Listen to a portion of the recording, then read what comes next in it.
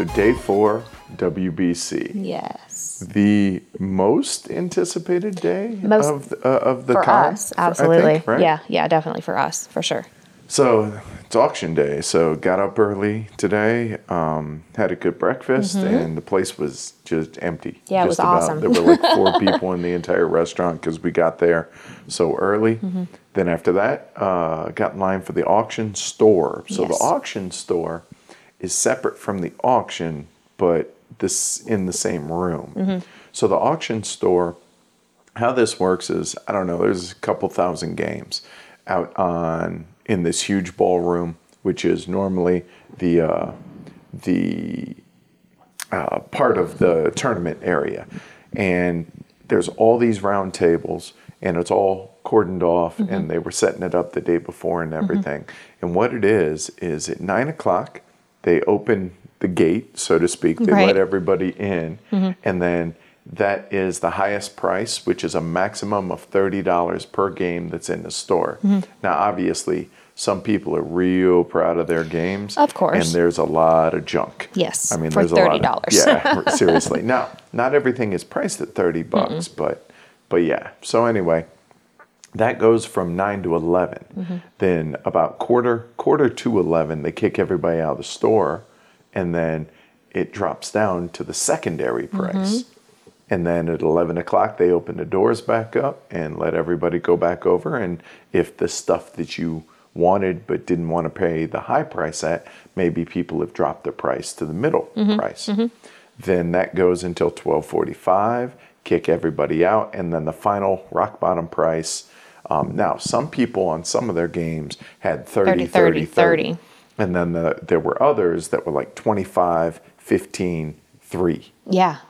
And like crazy low. Yeah, and so you have to, you're running the risk if you're trying to get bargain basement prices and everything. But that was a really cool thing that I've never seen at any other convention or anything like that. We were about 4th in line, I think, and we got there about an hour and a half before it opened. Yeah, we got there about 7:30 for a 9 o'clock open. And they had like a serpentine line going of you sat in these chairs, and this gentleman walked up. It opened at 9, and he walked up about 8:50 and asked. Had this big smile on his face, like, all right, where do we go for the? He was so excited, like, where do we go for the store? And the lady was like, the line is all of the chairs, and it's at about the 6th or 7th row now, and he just crestfallen, like he had no clue that he should have been there an hour prior. He thought being 10 minutes early would have been aces. I felt bad for him, but it was also pretty funny to see, I ain't gonna lie. So we got there, and I'll be honest, the best get that I saw anybody have was at 9 o'clock. One guy found a copy of Metropolis or Metropolis or whatever for $10. That's awesome. That was the highest price. Obviously, that was priced to move. Yes. And it did move. And it moved. So then at 10 o'clock, the actual auction started up.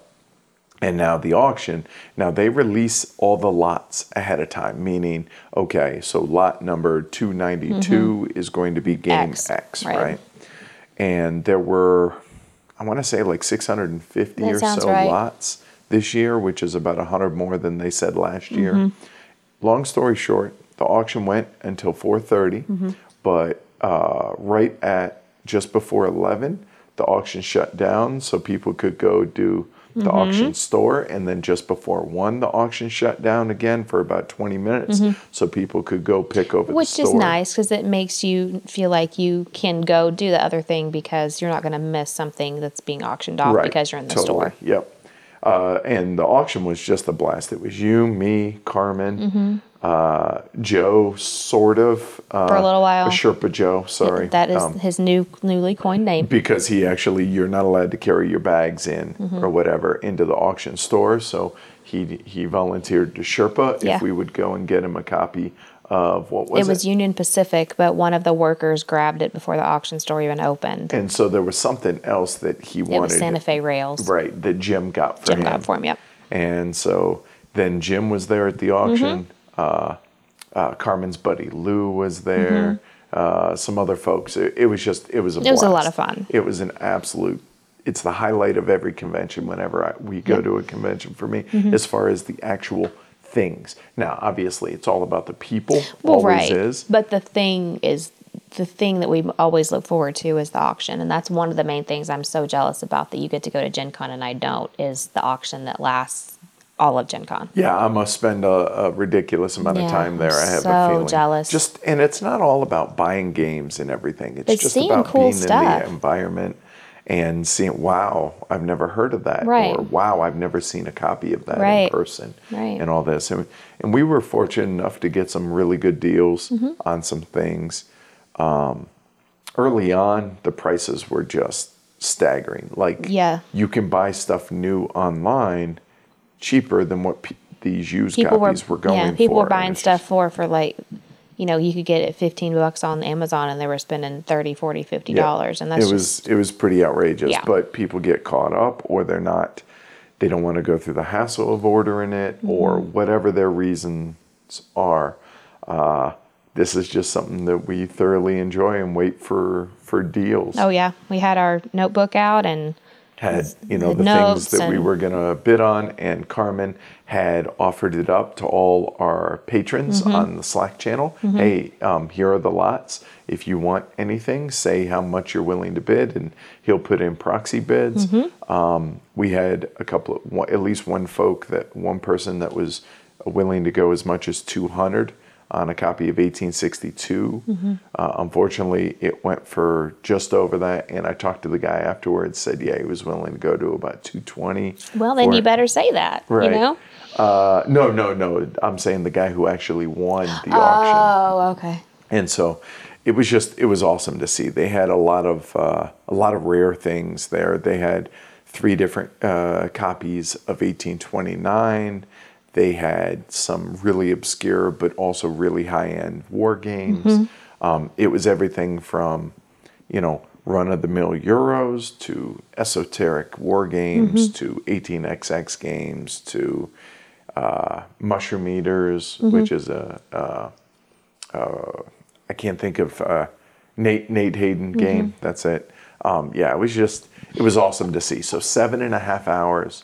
The auction went, including the auction store, and we were both pretty worn out after that. We were. So Carmen got a bunch of stuff. Jim got a bunch of stuff. Yeah. We got a bunch of stuff. And Carmen luckily has a little portable hand truck that we're going to be getting one of those, because that was really.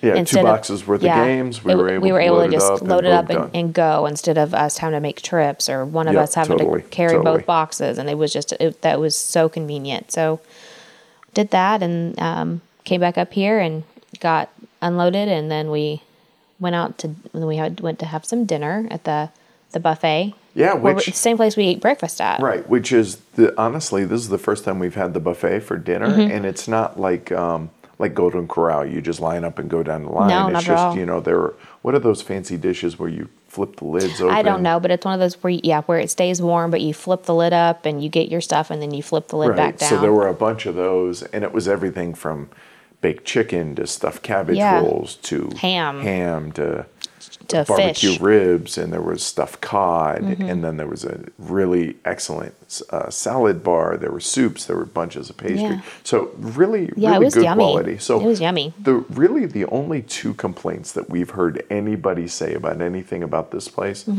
is the internet is sketchy at best, except in the main lobby. That's the only and place. Around the restaurants. Those are the 2 only areas where the internet really is strong.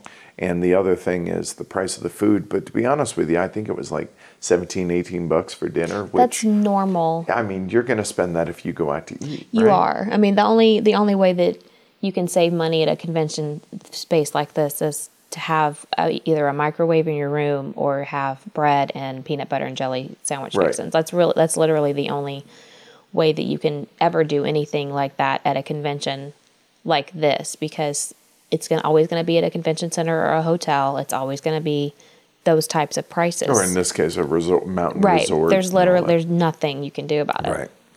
So after our tasty dinner and a nice cup of coffee to finish Yeah, it that was off, nice. overlooking the slopes. So that was cool in the Alpine slide, watching people come down. Come down fast and then some going really slow. Yeah, like you could walk faster. And Yeah. I'm like, what's the point? Anyway, after that, I headed down to get with Carmen and Lou and hang out and get ready for the Raw tournament, which is actually the third round. I hadn't played in the first two heats. Not third round, but the third heat.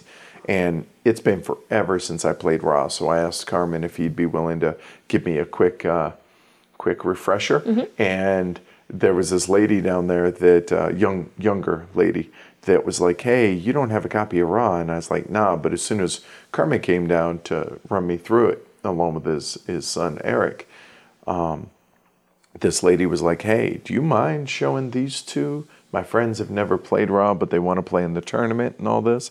And I was like, well, this works out because that's about what we're fixing to do. Right. So we did, and then that was cool. Then the tournament fired up. Tournament had, man, there must have been 60 people Whoa. in this, thereabouts. We had a full 5-player table, and we had this one dude, Fred, that was just an absolute riot. He's from Pennsylvania here. There were 2 Canucks Nice. there, and then I can't remember where this guy Eric was from, but this dude Fred, I don't think he breathed the entire game because he was too busy talking, and it's almost like he was trying to run a hustle, but he wasn't. It was just his, you think I talk a lot? Dude, I got nothing compared to this Wow. cat. It was awesome. It was just hysterical the way he was trying to be all gamey, you know, and he funny. wasn't trying to manipulate too much. He was just, it was just the way he was. Right.